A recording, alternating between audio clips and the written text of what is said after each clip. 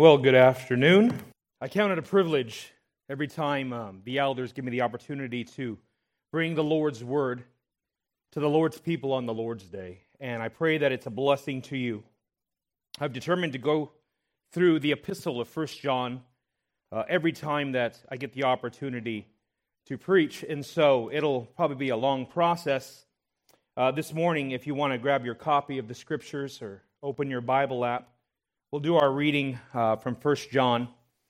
But I'm going to have a little bit longer introduction maybe this time than every subsequent time because I'll be setting the groundwork for the background of the book itself, as well as an introduction to today's message.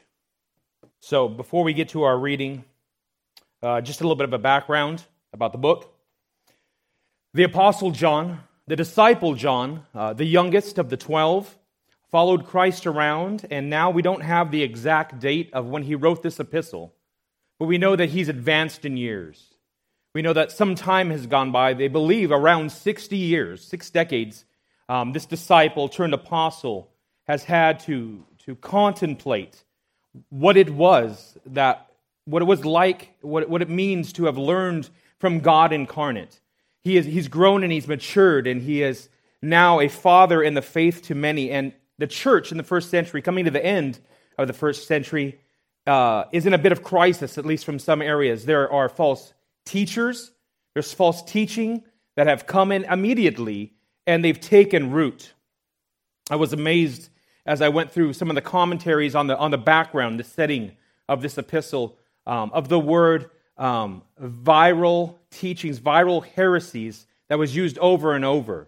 That paints a wonderful picture of the severity of false teaching, right? It's like a virus that comes in, and it's almost unnoticed, but when it begins to spread, it produces sickness. It produces death. And here we have the last remaining apostle. All his other apostles, the other disciples have passed on. He's advanced in age. He's the last one to have followed Christ on earth as a direct disciple, one of the inner circle members, and he's writing to this church in Asia Minor. He's writing to them out of a paternal love, the way that a father would write to his adult child and tell them, plead with them to flee from error and to continue in the faith. In the same vein that Moses, when he wrote the book of Deuteronomy, the retelling of the law, before the rebellious generation that was in the wilderness was going to actually finally make it 40 years later into the promised land, Moses, like a father, instructs his children to keep their eyes on Yahweh. Here we have John instructing this church to keep their eyes on Christ.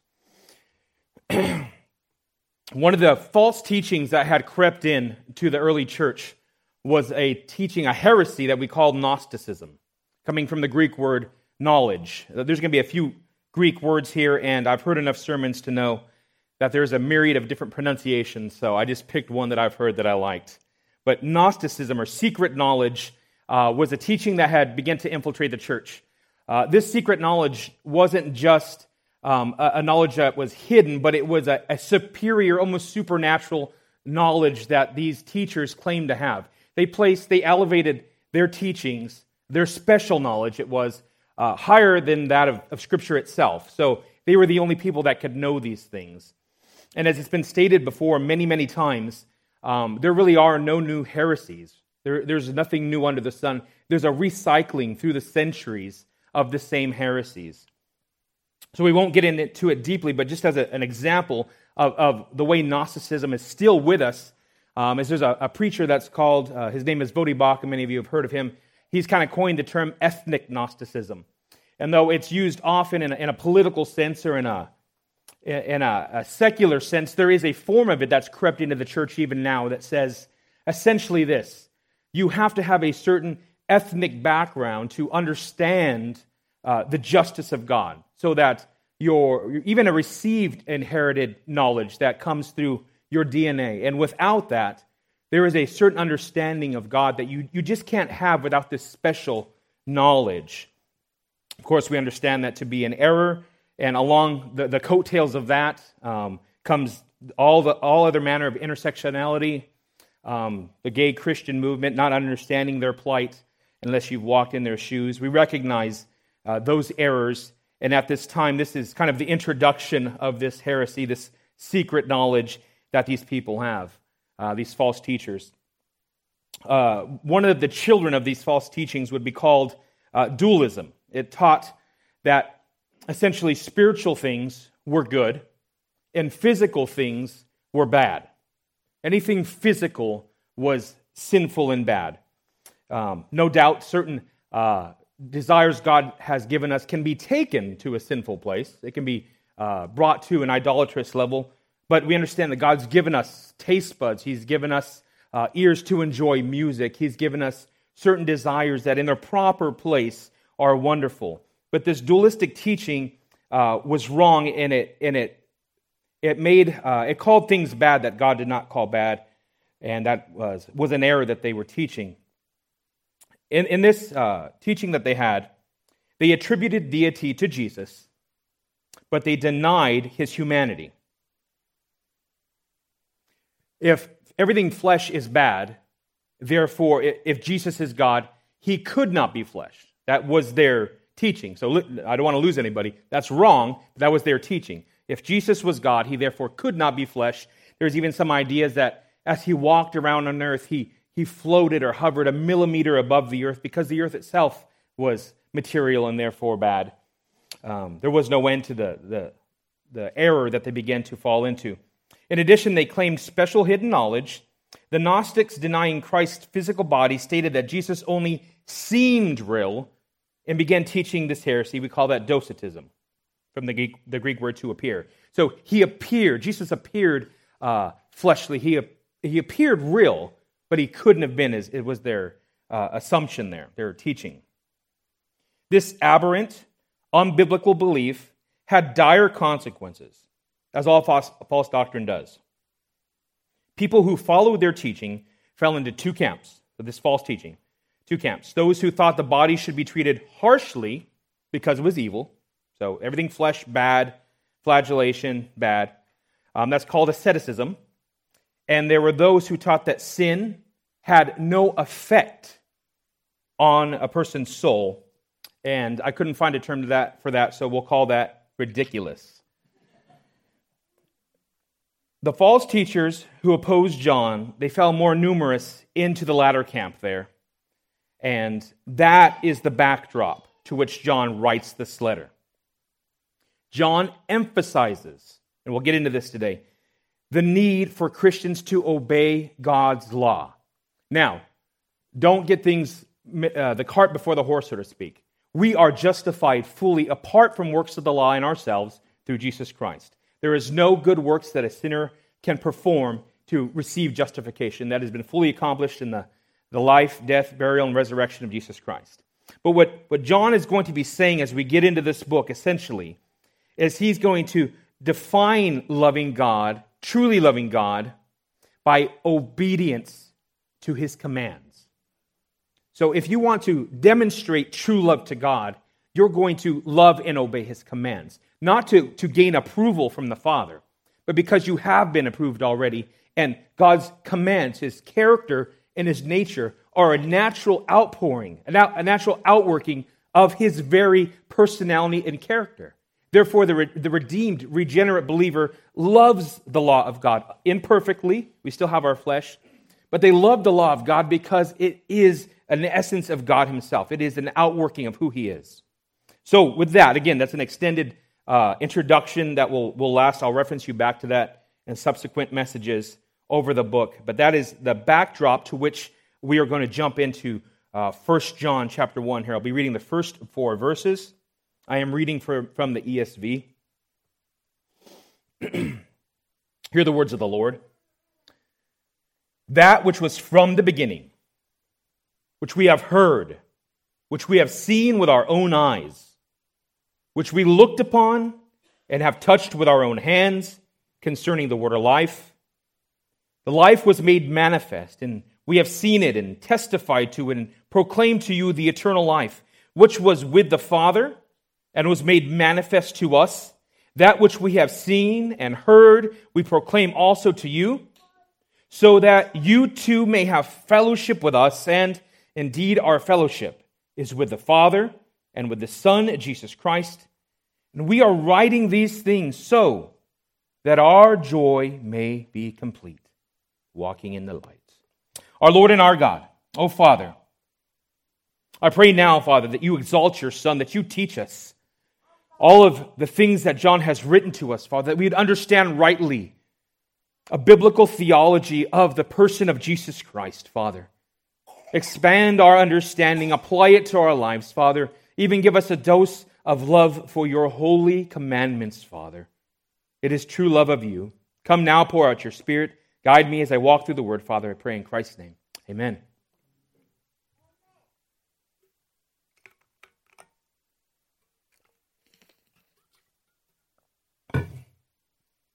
I have 3 points for you this morning. I'll go through them once, then again as we get to them. The first one is that which was from the beginning. That which was from the beginning. The second point, John's emphasis on a physical Jesus. John's emphasis on a physical Jesus.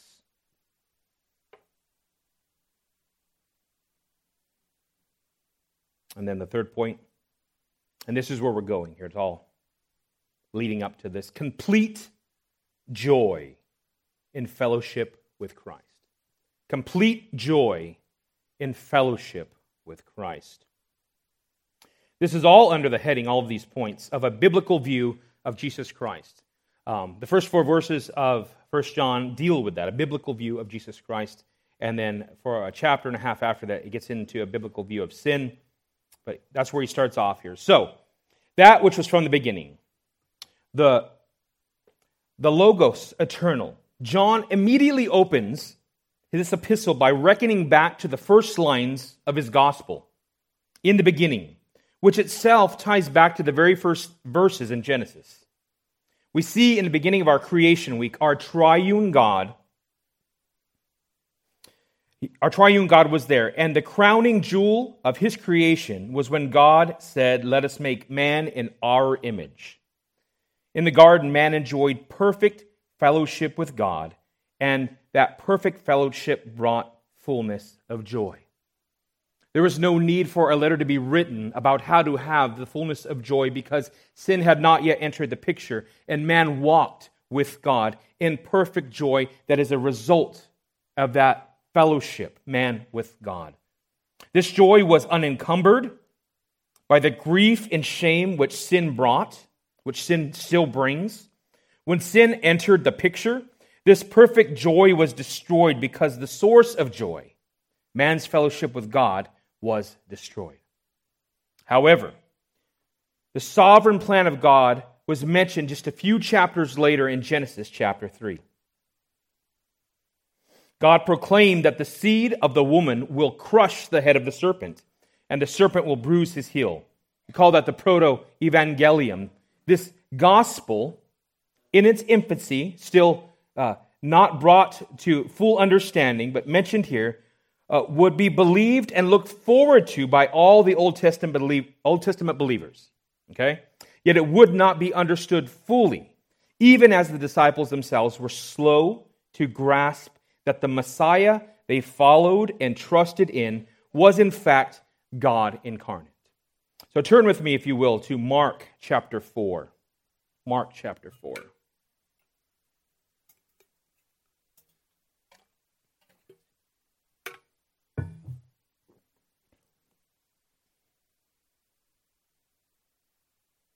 Mark chapter 4, verse 35. On that day, when evening had come, he said to them, "Let us go across to the other side." And leaving the crowd, this is Jesus with the disciples, they looked to him them in the boat, and just as he was, and other boats were with him, and a great windstorm arose, and the waves were breaking into the boat, so that the boat was already filling. But he was in the stern, asleep on a cushion. And they woke him, and they said to him, "Teacher, do you not care that we are perishing?" And he awoke, and he rebuked the wind, and said to the sea, "Peace, be still." And the wind ceased, and there was a great calm. And he said to them, "Why are you so afraid? Have you still no faith?" And they were filled with great fear, and they said to one another, "Who then is this, that even the wind and the sea obey him?" They understood. They followed. They knew this was the Messiah. But what did that mean? They didn't get it. They didn't grasp it. Often we don't. This idea that the infinite God who spoke the universe in existence could be physically with them in the body of a man was too far outside their understanding. But John, in his epistle that he's writing to us, wants us to understand from the beginning here that Jesus Christ physically was a man. He was there in the boat with them. He didn't understand at this time. But 6 decades or so later, he gets this point and he's writing to this church. And the first point he wants to make to them in the face of these heresies and false teachings is God, the God-man, Emmanuel, Jesus Christ, fully God and fully man, was physically there. It's clear, at least at this point, that the disciples don't understand what we would call the hypostatic union, the combination of divine and human nature in a single person. The God that was from the beginning, now standing in the boat with them, was incomprehensible, but a lack of understanding is different from a denial. So I want to contrast that. Not understanding, not grasping fully, is different than a denial. So their lack of understanding, they needed more faith. That Jesus rebukes them for not having enough faith. But that's a far cry from the Gnostics who were denying that reality and teaching error. Now the same John who didn't understand in the boat writes to these, quote, little ones, warning them of those who deny this truth. That brings us to our second point. Second point being John's emphasis on a physical Jesus.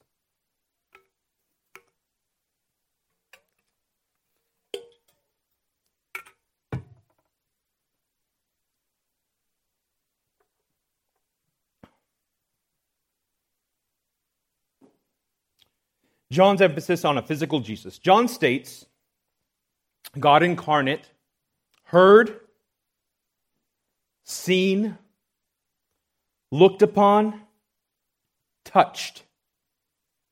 Like many other heresies, a truth about the nature of Jesus or his word is twisted.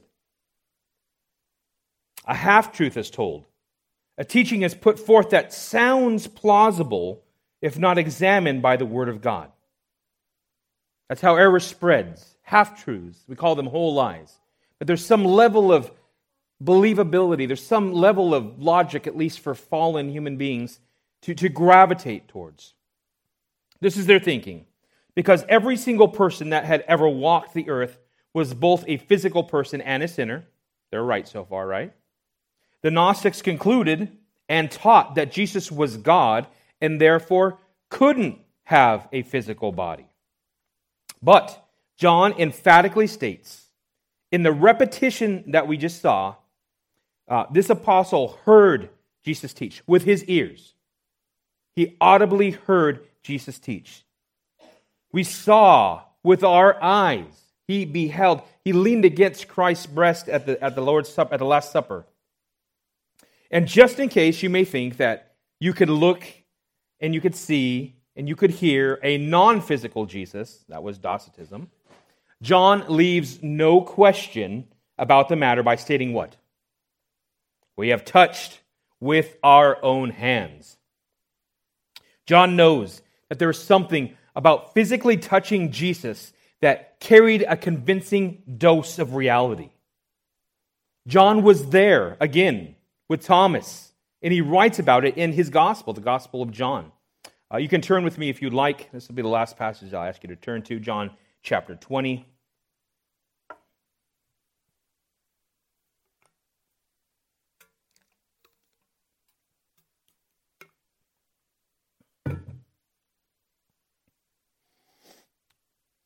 John chapter 20, verse 24. It says, Now Thomas, one of the 12, called the twin, was not with them when Jesus came. So the other disciples told him, "We have seen the Lord." But he said to them, "Unless I see in his hand the mark of the nails, and place my finger into the mark of the nails," that's the touching right there, "and place my hand into his side, I will never believe." 8 days later, his disciples were inside again, and Thomas was with them. And although the doors were locked, Jesus came and stood among them and said, "Peace be with you." Then he said to Thomas, "Put your finger here and see my hands, and put out your hand and place it in my side. Do not disbelieve, but believe." Thomas answered him, "My Lord and my God." Jesus said to him, "Have you believed because you have seen me? Blessed are those who have not seen and yet have believed." That's us, brethren. If God has opened the glories of Jesus Christ that you have never touched with your own hands and you are believing, the Lord says you are blessed. The Gnostics did not see and did not believe. John, under inspiration of the Holy Spirit, contrasts his apostolic personal experience with Jesus Christ against the testimony of the Gnostics who never saw Jesus. Now, we're rightfully wary of people when they have some sort of personal anecdote, personal experience, and they want to tell you about what God is really like through some vision that they've had now. We believe that that's an error. We reject that because we understand that the perfect, complete, final word of God, God's entire testimony and revelation to mankind has been complete. And there's nothing left to say outside of his scriptures. If something is said that's in addition to the scriptures and it agrees with the scriptures, we have no need of that special word, right? Because we have the scriptures. If something is said and it's not in the scriptures or it contradicts the scriptures, that means either the word of God is incomplete or that it's an error according to that logic. We have the complete revelation. At this time, the New Testament was still being written, and God in his perfect wisdom chose to take 12 personal life experiences and to disseminate the truth given once for all time, calling some of them and others to physically write the scriptures down with personal. To be an apostle, you had to be an eyewitness to Jesus Christ. So John, under inspiration of the Holy Spirit, contrasts his apostolic personal experience with Jesus against the testimony of the Gnostics who never saw Jesus. This is an eyewitness testimony versus hearsay. This is an eyewitness testimony against fanciful supposition, lofty sounding teaching, man's logic. Contrast against an eyewitness to Jesus Christ, an apostle of the New Testament church. So, brothers and sisters, on that point, I would say we need to stop letting people influence our understanding of Christianity who themselves deny the truth of God. That is prevalent. It's not just in the American church, not just in the Western church. It seems to be more and more prevalent inside of theologically conservative Reformed churches. That somehow people that are at enmity with God, as we once were, can somehow teach us something about our Lord and Savior. It's impossible because the Word tells us that unless they are regenerate, they are at enmity with God through wicked works continually. I'm reminded of an intro. I used to listen to the podcast Wretched Radio many years ago before it had a TV show and all that. And there was bumper music, bumper intro they play all the time where Oprah Winfrey would be quoted saying, my Jesus would never do this or my Jesus would never do that. She was teaching people about Jesus. And the truth of the matter is, she was right. Her Jesus would never do these biblical things because her Jesus was a figment of her imagination. There's nothing that a lost and dying world can teach us about our God. Again, like many other false teachings, those who suppose such errors see themselves as defending the true nature of God.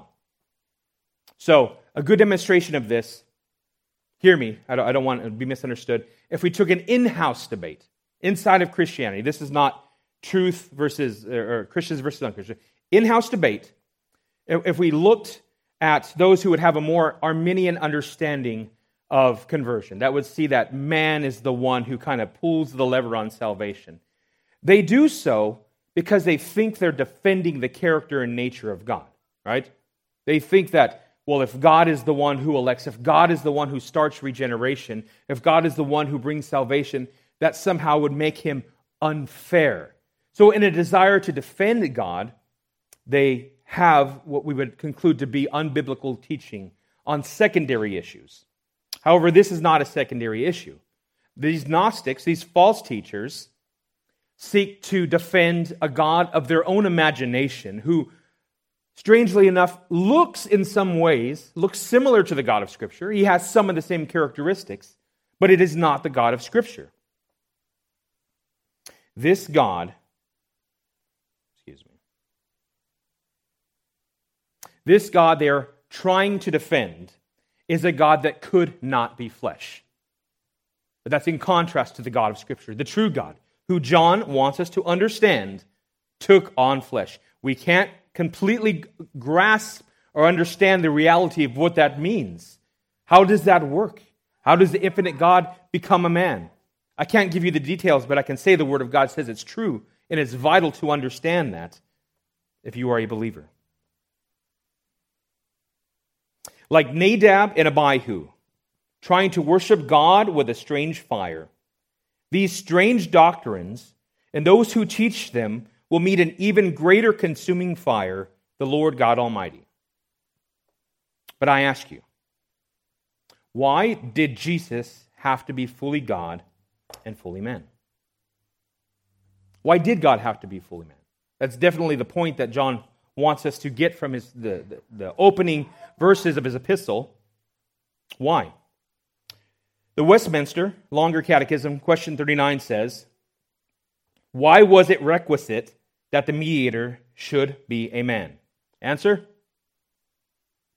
I wrote it down. I didn't know it either. Things have changed, brethren. These were questions for kids at one time.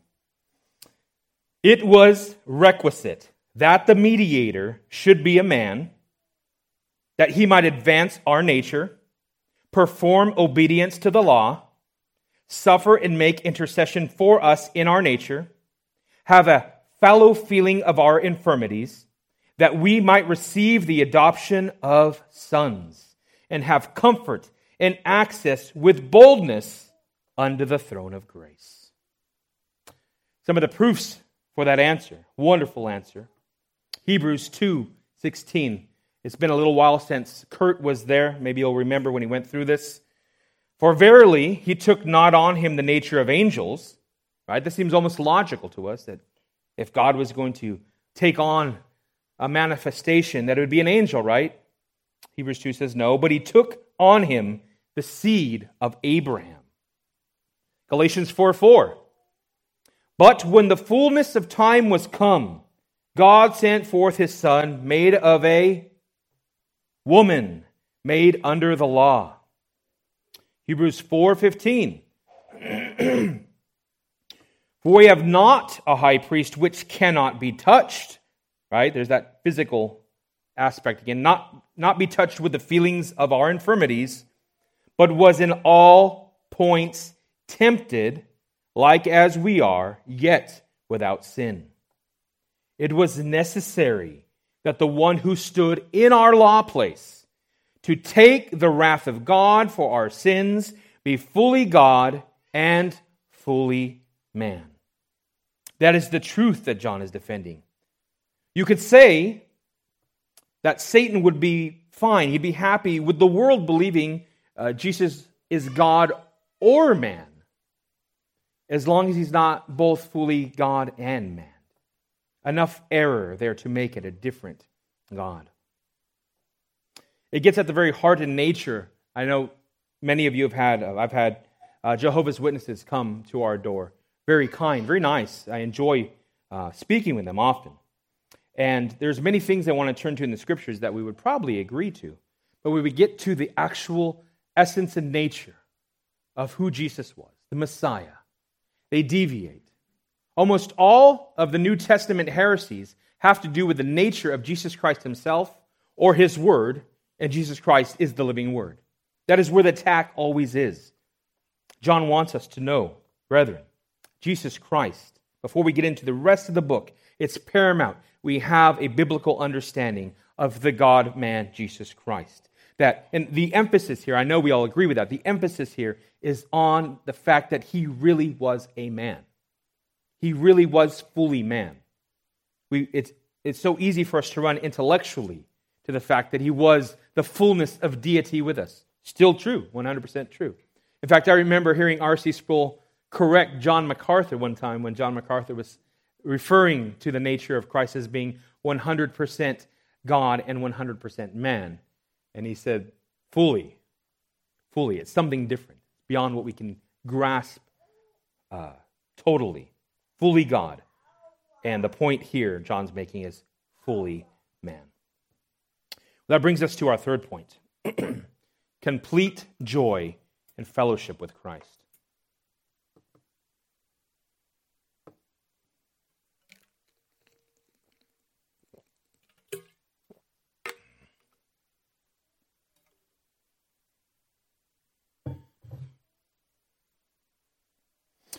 It is said that there is no orthodoxy without orthopraxy. That is, proper theology, orthodoxy, right thinking, produces proper living, orthopraxy, right practice, right? So you can say that, you hold to whatever theological tenets you do, and they've been championed, and they're historic, and they're biblical, but if it doesn't produce a certain way of living, that is not what the Scriptures refer to as belief. It's an intellectual assent. It is a file cabinet theology. But there's no orthodoxy without orthopraxy. We normally hear this in regards to Christians who are falling into sin. It applies there. That if you say you believe these things and yet you are continually falling into the same sin month, year in and out, we would say that you are not believing. But I bring it up here in regards to the omission of joy in a Christian's life, okay? So, if you are not a Christian who has access to sincere, true, spirit-wrought, fulfilled joy in your life, if that is omitted from your life, then there is wrong thinking in your Christian walk. And the point from the text here is there's wrong thinking likely in your understanding of the personhood of Jesus Christ, how the mediator works into the Christian walk. There is an intrinsic link between a Christian's fellowship with the Lord and their personal, daily, lived out demeanor. A direct link between how you relate to the world on a daily basis. We all suffer from lack of sleep. We all get hangry sometimes. I'm not talking about that. I'm talking about what is your baseline? What is your baseline demeanor? If it is not fulfilled joy, the Scriptures aren't telling us to be more joyful. They're saying come back to a sincere communion with your God. I remember hearing a guest preacher at a church that we were members of years ago talk about grouchy Christians that he would meet. Back when the Lord first saved me, we were in a fundamentalist church, and the joke was independent, fundamental, temperamental Baptist. And it was a stereotype, and it was a well-deserved stereotype. But he would ask people, they have what they would call an evangelist that wouldn't quite line up with the Scriptures as evangelist, but a traveling preacher going to a different church. And he was telling the story of how he would meet grouchy Christians, and he'd ask them if they were saved. And when they said yes, he asked them if their face knew about it. Yeah. It was a valid critique. It really was. Does your face know you're saved? Now, they got a laugh when it was said, and it was said lightheartedly. But there's a life-altering truth about this, brothers and sisters. John the Apostle, who history records that he survived being dipped in boiling oil, right? That's a historical account. But now the scriptures record that he's living in exile, is concerned with his, quoting him in the text we're not getting to today, little children. He's writing to what he calls his little children in the faith. He's concerned with joy being complete because his fellowship with God has produced complete joy in his life. And I illustrate just a couple of things from his path, right? Every other one of the apostles met with a martyr's death. He himself met with great physical hardship because of his alignment and apostleship for Jesus Christ. Yet he's writing about joy. He's concerned with these young ones, these little ones, and their joy being full in fellowship with Christ. I want to be clear that I'm not misunderstood. The point isn't joy. The point is fellowship with Christ. But an evidence that there is a problem is the lack of joy. So that's why he focuses on this. Is there a lack of joy? Well, then there's a problem with your relationship to God. And his specific application is the person of Jesus Christ. Now I labor the point here. John's emphasis is for the church of Jesus Christ to rightly grasp and understand the perfect physical humanity of Jesus Christ, because any aberrant view of Christ's humanity will at best produce an incomplete joy in the Christian life. Any misunderstanding of Jesus' humanity will at best produce an incomplete joy in the Christian life because it'll produce hindered fellowship with the Father. And at worst, it will leave a person on the broad path that leads to destruction. And that is the false teachers, right? There's not understanding, and then there's false teaching. A quote from Dr. Martin Lloyd-Jones. Joy is something very deep and profound.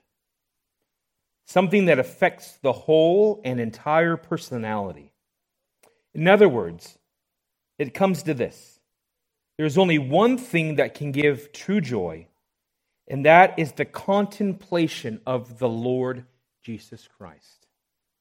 He satisfies my mind. He satisfies my emotion and every desire. It's from Life in Christ. Do you think like that? Do you think that the fellowship that you have or are lacking to have with your God can be remedied by deep meditation on the personhood of Jesus Christ and what he means to you personally as your propitiation, as your payment, as the one who has bore your sin, received the wrath of the Father, the just penalty that was on your head as a man. There's plenty we can look to as to the deity of Christ. I'm not leaving that out. But here, the idea that as a man, the God of heaven, the second person of the Trinity, took on flesh for you, that will produce joy. And if it doesn't, contemplate the Lord Jesus Christ. Well, I have some applications for you.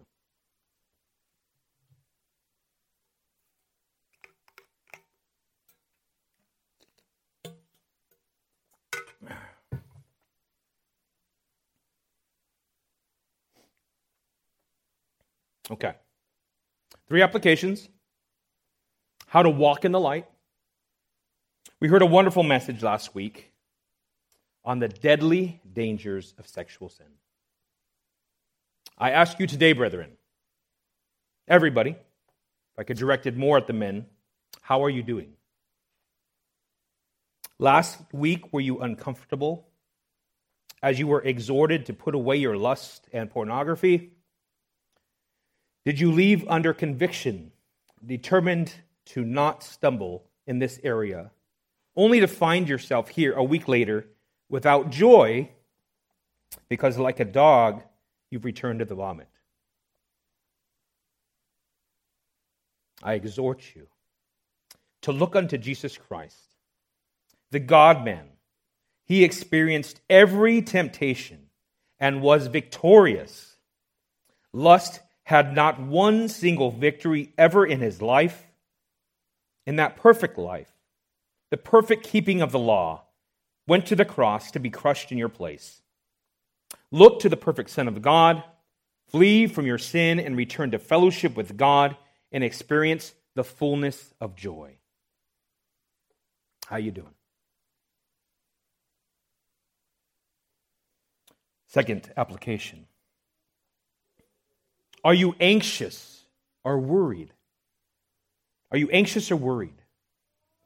Do the uncertainties of employment based on COVID exemptions or vaccine mandates destroy your joy in Christ? Does the worry of tomorrow inhibit that strong fellowship and communion with your God? Look to the perfect Son of God, who in the Garden of Gethsemane sweat drops of blood and was near death at the thought of the wrath of the Father that was about to be poured out on him. Look to Jesus, who was in anguish over the break in fellowship with the Father for the first and only time in all of eternity. That was about to happen. Jesus, the God-man, experienced a break in fellowship with God that you may have fellowship with God and that your joy may be complete. It's not to diminish legitimate planning and concerns as your future is uncertain. There are opportunities for anxiety and worry. But if the God-man, Jesus Christ, in the garden sweat drops of blood over thinking about what was to happen, but was victorious, saying, "Not my will, but thine," look to that God-man, your Savior, and your joy will be full. Third application. Are you lonely? Are you lonely? Has the lack or the loss of a spouse left you in a perpetual state of sadness? Do you live feeling that your joy is dependent on another human relationship? Or maybe God has given you a spouse and blessed your home with children.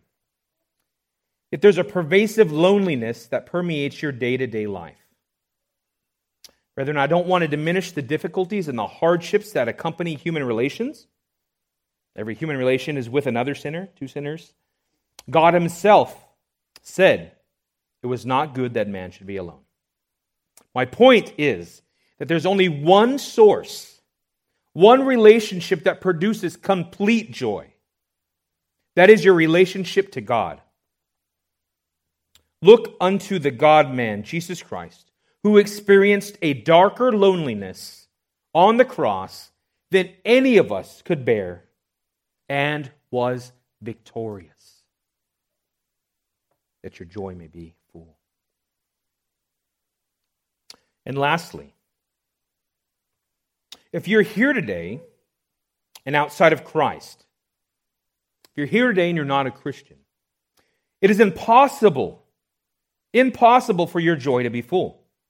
In fact, this message itself and every other one you hear, delivered faithfully from the Word of God, will do little more than to add to your torment in hell for all eternity. You too must look unto Christ, but not first for the benefits that come with being a Christian. Look unto Christ, your Creator and Judge, as the only means by which you will escape the just penalty you deserve. Look unto the God-man, Jesus Christ, on the cross, as your sin substitute. Repent and place your faith in Him, that you may live, and for the first time after that, in your life, your joy may be complete. Our Lord and our God, oh Father, we thank you for Christ. Every aspect of this life impossible to bring joy, honor, or glory to you apart from Christ Himself, His death on the cross, His sacrifice on our behalf, Lord.